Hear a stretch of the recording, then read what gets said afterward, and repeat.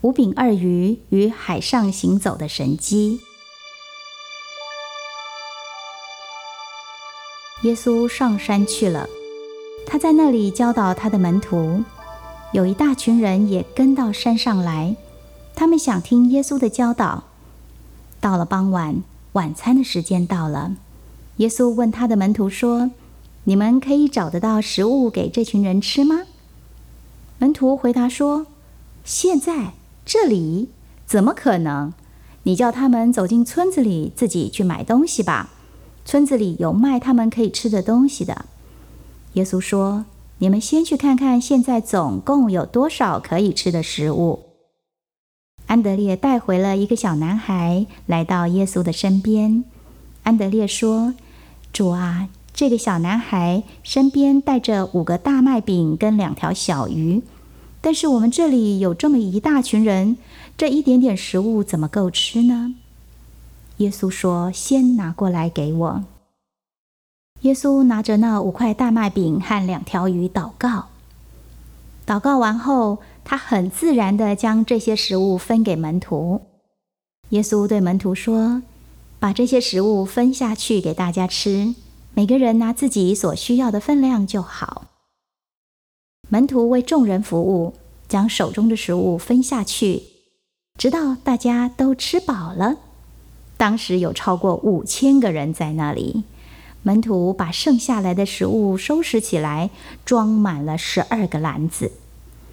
大家都说，这个人正是预言中的那位伟大的先知，就像摩西一样。耶稣却吩咐大家先离开，告诉他的门徒说，从水路回去，然后他自己一个人上山去祷告。耶稣祷告的时候，海面上起了狂风暴雨，风浪把门徒的船推到了海中央。门徒拼命地摇桨，想要把船摇到岸边，但是风浪太大，他们的力量根本不够。大约到了清晨3点钟，耶稣从海面上走了过来，直接向船走过去了。门徒远远看过去，居然有一个人影在海浪中间散步。他们又吃惊又害怕，大声的尖叫，以为自己见到鬼了。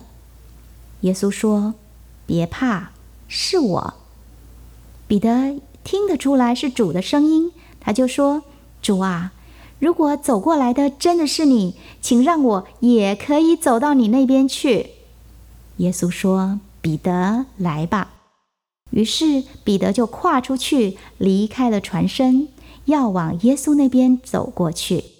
突然身边的风浪让他分了心，他心中害怕了起来，身体就开始往下沉了。他急得大叫：“主啊，救我！”耶稣伸出手去拉住了彼得，他说：“彼得，你的信心在哪里呢？”他们回到了船上，暴风雨也停下来了。这时候门徒都禁不住跪下来向耶稣敬拜。他们说：“你的的确确是神的儿子。”